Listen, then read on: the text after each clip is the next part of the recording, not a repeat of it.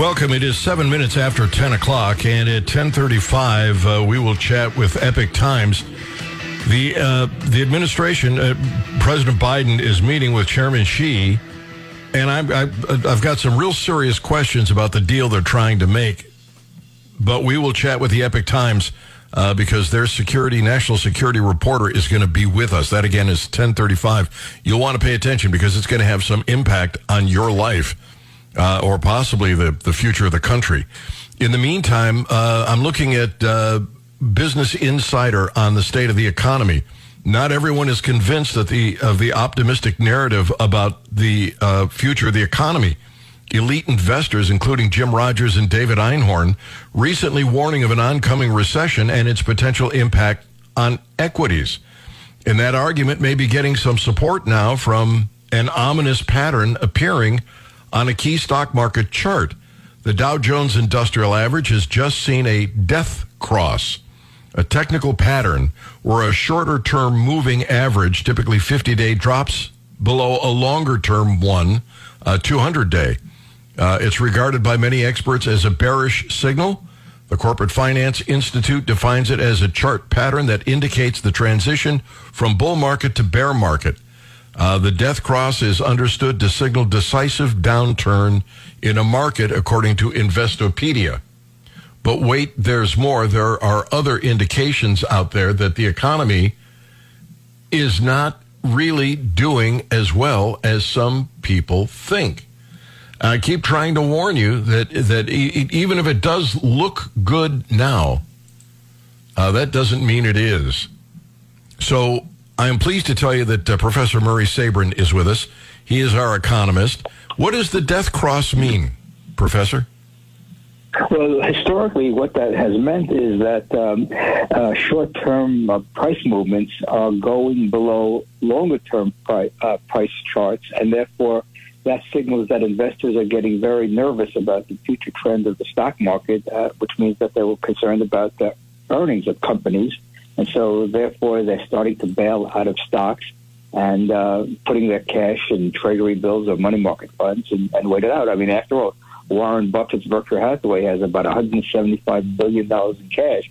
So he's not going out and buying stocks these days. He's just collecting his 5% plus interest on treasury bills because, as he said not long ago, that every week, the managers at Berkshire Hathaway take the cash that they've received from all the other companies that Berkshire owns and puts it in a safe place in treasury bills in order to wait for more favorable opportunities in the stock market and also buying up companies, which Berkshire has done over the past 50, 60 years since Buffett has been head of the company.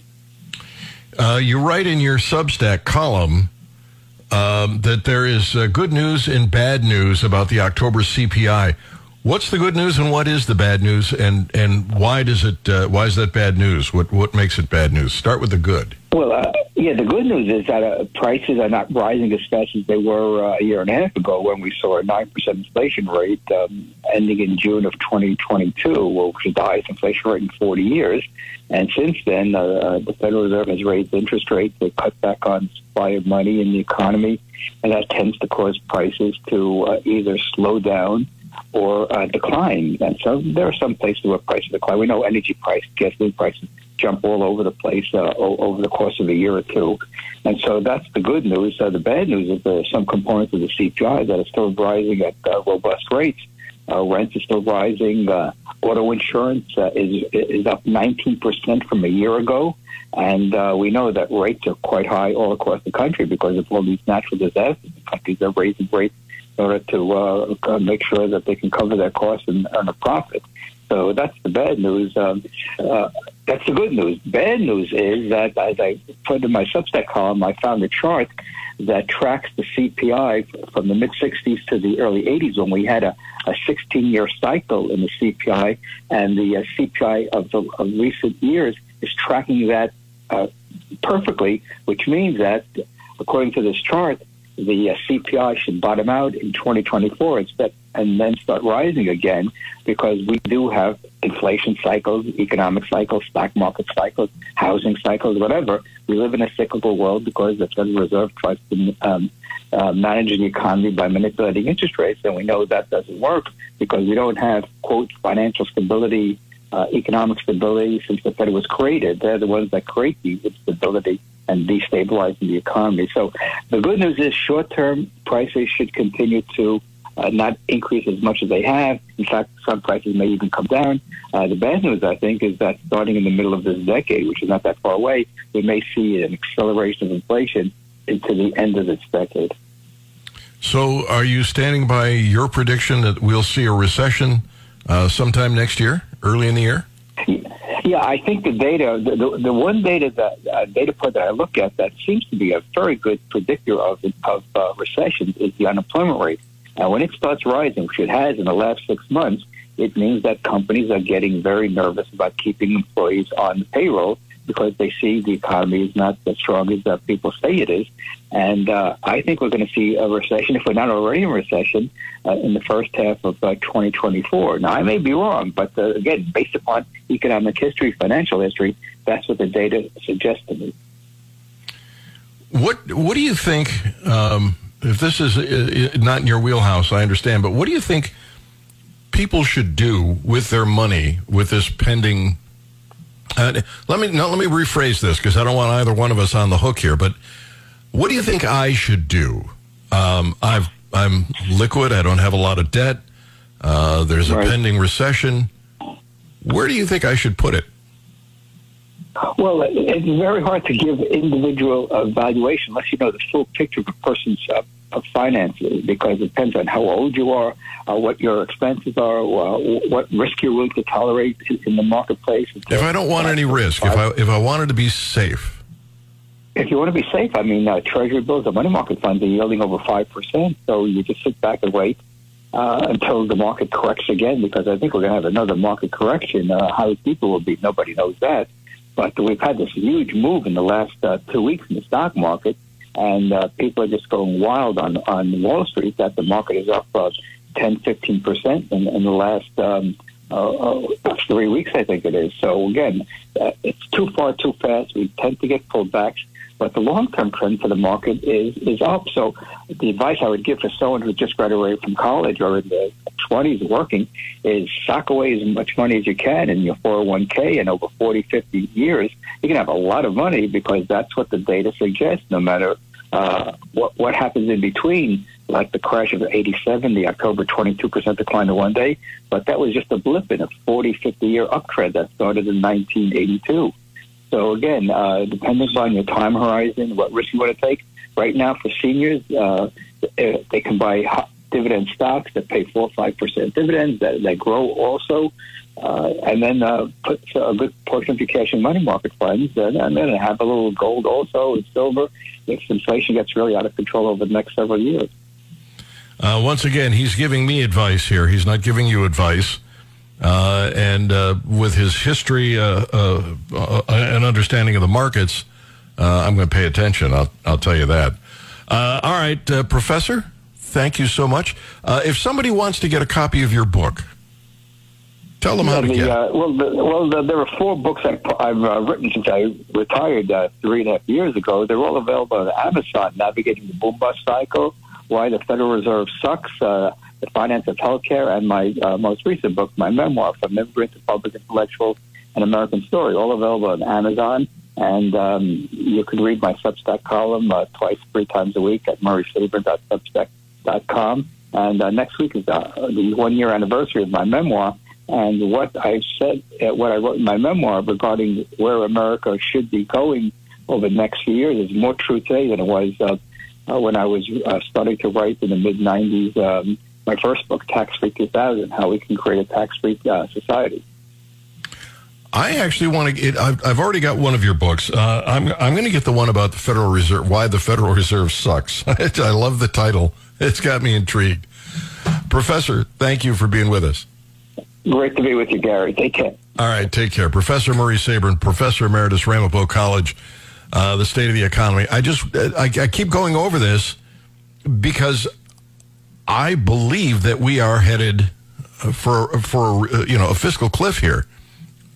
And I don't want people to think Oh, Gary's wrong. Look at the unemployment numbers, or look at the GDP.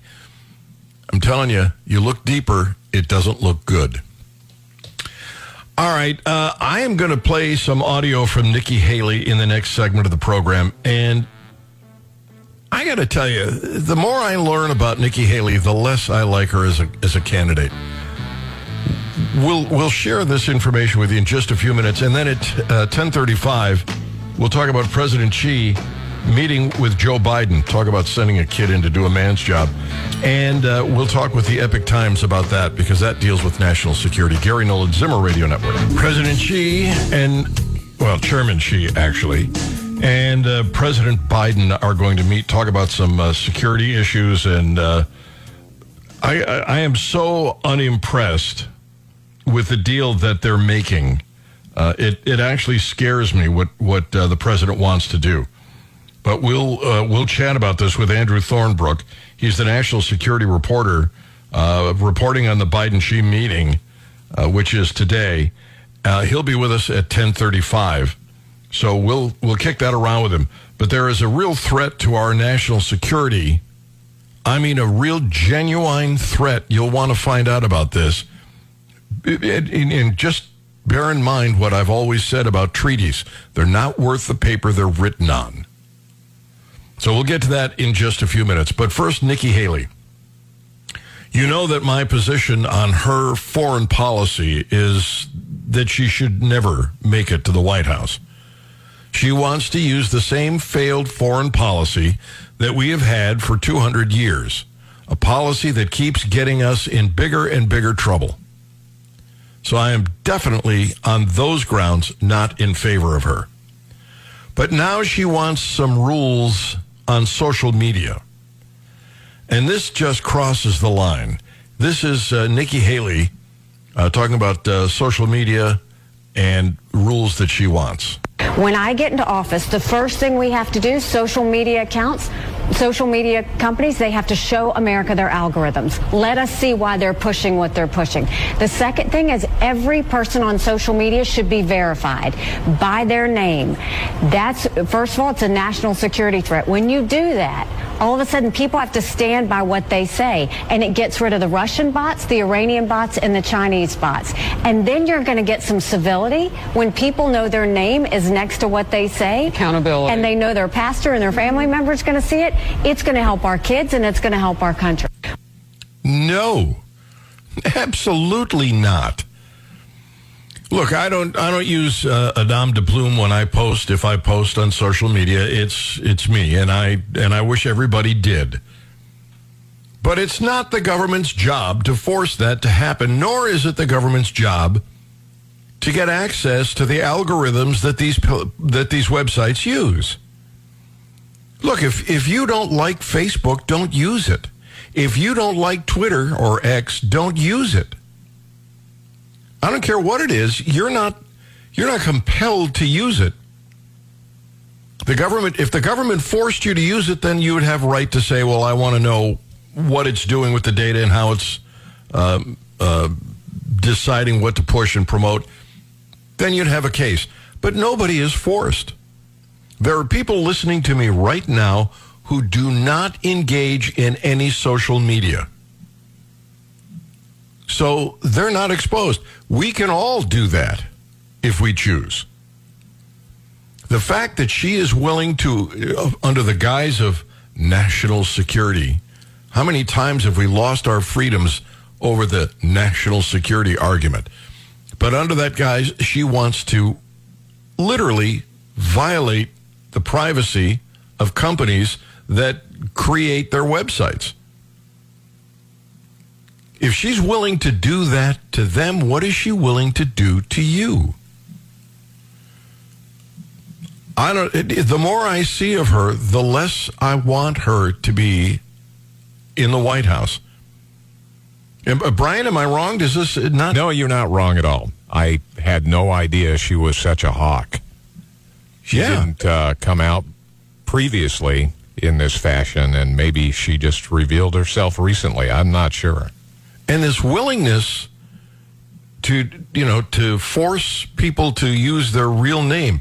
There are people who might be working, there might be conservatives working at a progressive organization who want to make a statement but don't want their name out there because they might get fired if people know who they are.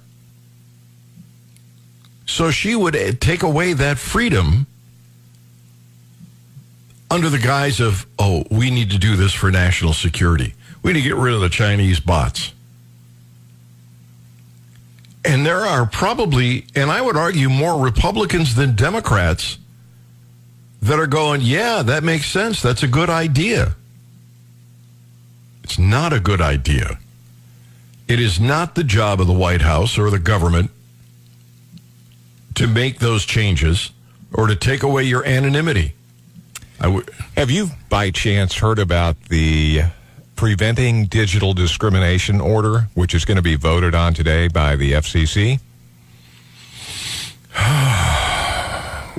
When you have time, I put a story in our site, and this is frightening. It basically gives control to the government, the internet control, and I don't know where we're going to be headed if this takes place.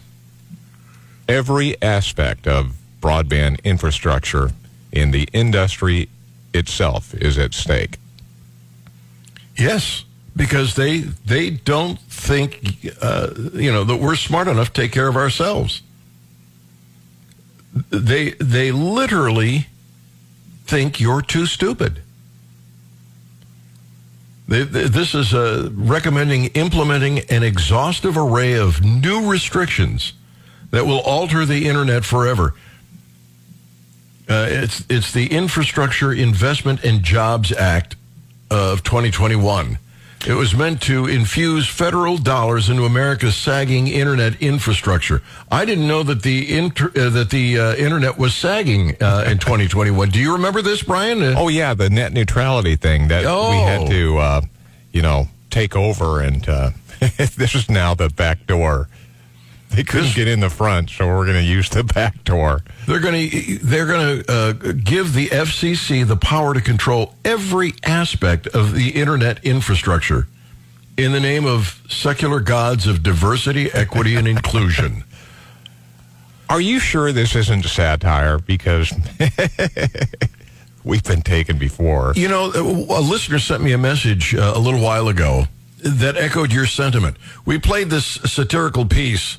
It was sent to us out of context, and we didn't realize that it was satirical, but we did think it was outrageous. And then we found out it was satire. It wasn't real. And the listener said, as crazy as it is with what's going on in America, the reason you can get so easily fooled is because, the outrageous things that are real. Yes. And that's exactly right. You think that this could possibly be because you've seen so many other things that actually have happened. And you would never have thought those were real. It's Bruce. He said, the issue with your satirical video is that we are in such a state right now that it's not beyond belief. And he's right. President Biden, I'm serious about this, and I don't mean to be insulting, but I seriously don't believe he's in command of his faculties. I think he is suffering the rages of age. And he is going to meet with a ruthless dictator, and they're going to make a couple of deals, or at least Biden wants to make a couple of deals. One of these deals in particular, I think, greatly endangers national security. I think and I don't know, this is the kind of thing the left do. They do this sort of thing all the time. But what I think President Biden is going to do is lock us into a treaty that only we are going to adhere to.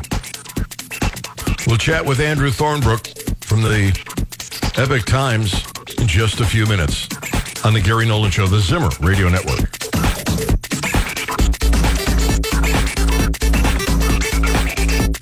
This is the Gary Nolan Show. It's 10:35. Glad to have you with us. The Epic Times on board with us. Andrew Thornbrook is with us. Chairman Xi and President Biden are meeting today, and they're making a deal that I think threatens national security. Let me just bring Andrew on. Andrew, good morning. How are you? Oh, I'm very well, Gary. Thanks so much for having me. What is this deal with artificial intelligence that they plan to make? Yeah, so from what we can tell, this is a deal that would allegedly hold both nations accountable in saying that they will not actively use artificial intelligence in weapons systems, and particularly in nuclear weapons. This has been a big issue in recent, really over the past year. We've had DOD already come out and say that they would try to work away from anything that would involve artificial intelligence being, located with nuclear weapons launches and things like that. So we're to believe that if we don't take advantage of this possible technology for national defense, that China won't either. Well, that's the conundrum, right?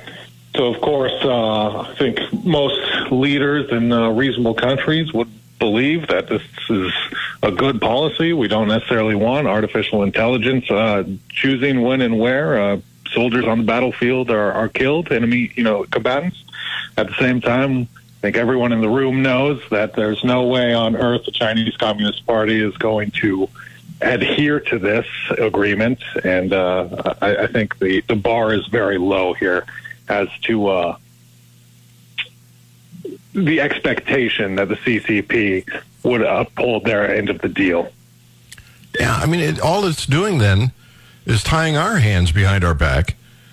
If they may be willing to not engage in that as long as if there's a conflict, they're winning.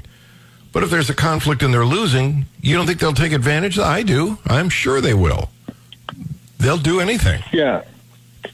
Yeah, it's an interesting problem, especially because we do know that the Chinese Communist Party is investing in artificial intelligence for defense capabilities, including military application. Not all of that's in weapons, of course. A lot of that's decision-making software, but they are investing in it quite heavily as, percentage of their defense spending is actually they're spending more on AI than we are in our defense spending. So, I think this is really something that the Biden administration wants to say that a deal was arrived at, wants to have something tangible, right? We've seen the administration have these points of contact with the CCP over and over and over again for a year now, and nothing tangible has come of it. Nothing has come through. Every time we hear, the meeting itself is the progress.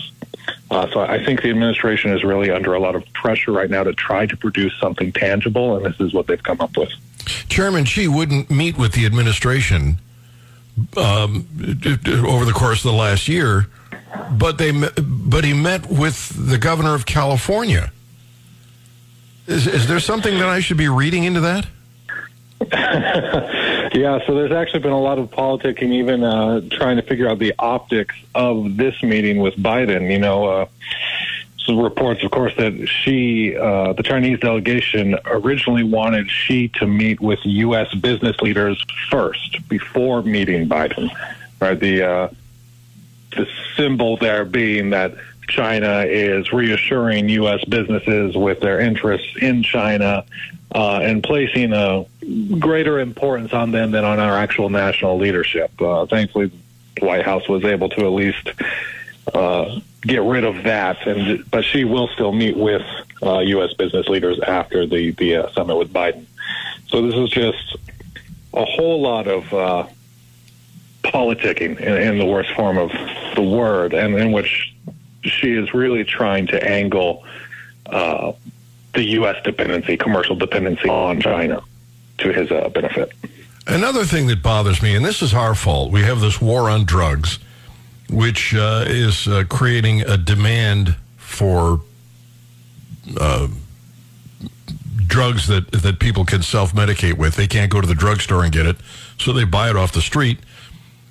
And because of the challenges of smuggling, we're seeing more and more people bring fentanyl into the country. It's easier to smuggle because it's more potent, ergo you use smaller packaging. It's easier to bring it in. Much of that fentanyl is coming from China. And somehow, if I'm not mistaken, the administration thinks they're going to work out a deal to stop China from taking advantage of the demand. How does that work? Yeah, and well, so a deal like that may in fact work for a short period of time. We've seen this before. I think this is one of those instances of the ball being in China's court and it using that fact to its advantage, right? You want the ball to be in your court. That's how you score. So essentially, we've seen the CCP come time and time again saying, okay, we can crack down on the exportation of these fentanyl precursors to Latin America, which eventually make their way into fentanyl and into the United States. And it will do that from time to time as it needs to work out some deal with the United States. But then as soon as something happens in the relationship that the Chinese Communist Party wants to make an effort to demonstrate its power, it'll simply stop enforcing that. So I completely would expect CCP to initiate some sort of empty gesture or maybe halt or slow those precursors for a limited time, but then to ease them back in when they need to apply pressure on the United States. Absolutely useless. We're sending a boy in to do a man's job. So what do you think we're going to actually gain from this meeting, Andrew? Do you see any positives, any genuine, real-life, tangible results for the United States? Those results, I think they're primarily, the positive results will exist, but they'll be secondhand, and they'll largely be through our allies, right? What the Biden administration is going to accomplish with this is to send a signal to our allies, particularly our NATO allies in Europe, but also our partners in the Indo-Pacific, that the U.S. is the more responsible partner in trying to come to the table. This is something the Biden administration has tried again and again and again to do. So even if it doesn't succeed in producing something tangible for the United States in the first order, we'll have a greater, I think, trust from our international partners that we tried. So at a future date when things get worse, which they will, our partners will be more likely to bind up with us. So that's one possibility, though it's obviously not something direct and tangible that we can get a hold on. If you just turned the radio on, Andrew Thornbrook is with us, the Epic Times. It is a great way to keep up. You guys send me emails, I think 2 or 3 times a day with breaking news stories, keeping me up to date. And I don't even get that from the Wall Street Journal. I really love that. Thank you. So last question. You said that something will go wrong, something will happen. What do you think that will be? Will it be an invasion of Taiwan, or will it be, the disputed waters off the coast? What do you think is going to happen? Yeah, so I don't foresee an immediate invasion of Taiwan, at least not a successful one. I really think that the chance of some sort of miscommunication or failure is going to come from a response out of Chinese interference in domestic politics, either in Taiwan or the United States, not actual military escalation. So both Taiwan and the United States were both going into presidential elections.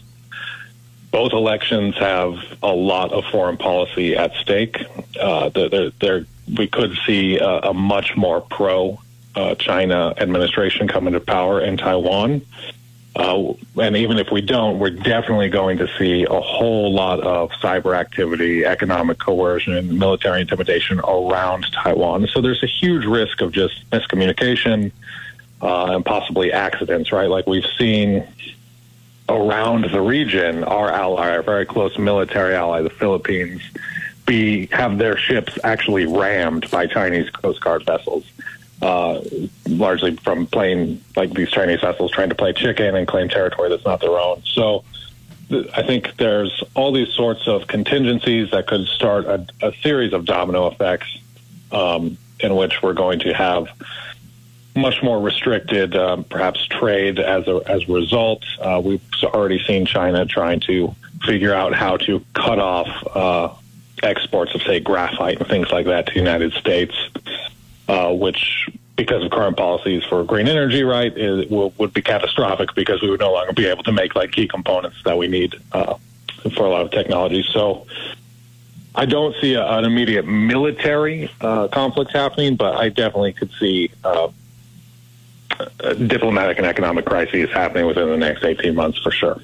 All right. If you're in front of a computer, go to Epoch Times. It's spelled like epoch. They don't know how to pronounce epoch, so they call it Epoch, E-P-O-C-H. And it is a terrific source of news. I rely on them all the time. And look up Andrew Thornbrook. Andrew, thank you for being with us. Yeah, thanks so much for having me, Gary. Have a great one. All right, you too. Take care. 874-9390, 800-529-5572. By the way, some of those chemicals we were talking about, the battery-powered cars, and how expensive they are, we didn't actually mention that, but we have in the past. They're going to get even more expensive. I'll tell you why next on the Gary Nolan Show, the Zimmer Radio Network. It is 10:51. Glad to have you with us. Glad to be with you. Coming up in the next segment of the program, this will start at 11:05. There's a city council seat that people are looking to fill. I am up in the air about who to support on this, and it's more challenging because I know who would make a great city council person for the city of Columbia, but I'm just not sure I should say anything because it's the kiss of death. The leftists listen to the program and go, oh, Gary Nolan likes that candidate. Let's not vote for that one. But I will divulge that information, I guess, after all, and I'll do that shortly.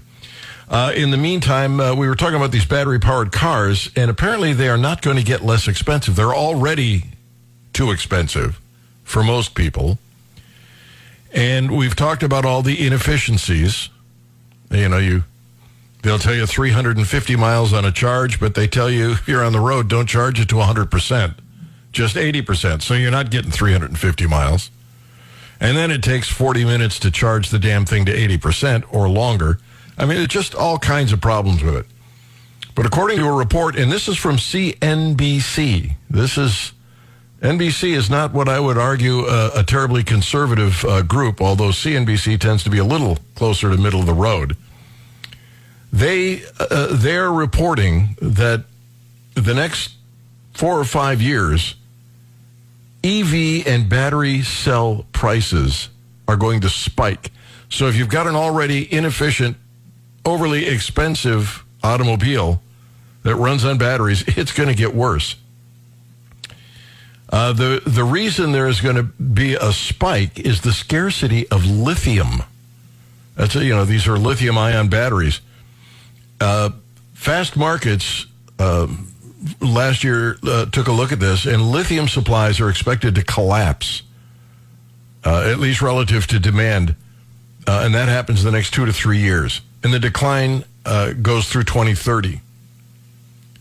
And as VP of Colorado research firm eSource Sam Jaffe pointed out to CNBC, you cannot make the batteries if you don't mine the lithium. So if they're running out of lithium and they're running out of cobalt, well, they're running out of batteries. I keep going over this because I don't want anybody to foolishly think that, well, we can make this switch. This is a horrible idea, and they just keep forcing it on us. And these are people who have no idea what it takes to even make a car. But they're going to tell but these bureaucrats are going to tell the automobile manufacturers how to build a car. It's crazy. It's absolutely crazy. Bidenomics, I see the real big problem with first, let me just tell you that part of that spike in inflation that we experienced, the really big spike last year, that was because we couldn't get the product to the marketplace. we had a problem with the supply chain, which, by the way, was partly because of over-government regulation. But that really was a big part of the inflationary spike. The rest of the inflationary spike was the result, as I've said in the past, of both Biden and Trump having sent out checks to people they had no reason to send out. And that money's been sort of floating around out there. And we just talked with Murray Sabrin, Professor Emeritus, Ramapo College, about the economy and where it's headed. And people are falsely of the impression that it is really, it's getting better. But it's not. And probably the worst problem of all is real wages. You go to your boss and you say, look, I can't afford to feed my family. The price of everything has gone up. And your boss gives you a raise. But if he doesn't give you a raise sufficient to conquer the inflation, it's like missing him closer. You know, you're still losing money. And real wages continue to drop. Even if you're making more money, you still have less buying power than you did when Biden took office. And that's a lot of the discontent on the part of voters. The administration wants you to think it's your fault. You're not seeing all the wonderful benefits of the Biden economic policy. You just can't believe your lying eyes. Or you shouldn't, in their opinion. But the truth is, it is, in fact, worse. Even if you got and God forbid, if you didn't get a raise, or you don't have a side hustle where you're making some extra money, you're losing thousands of dollars a year in spending power. So what can you expect if you can't spend that money?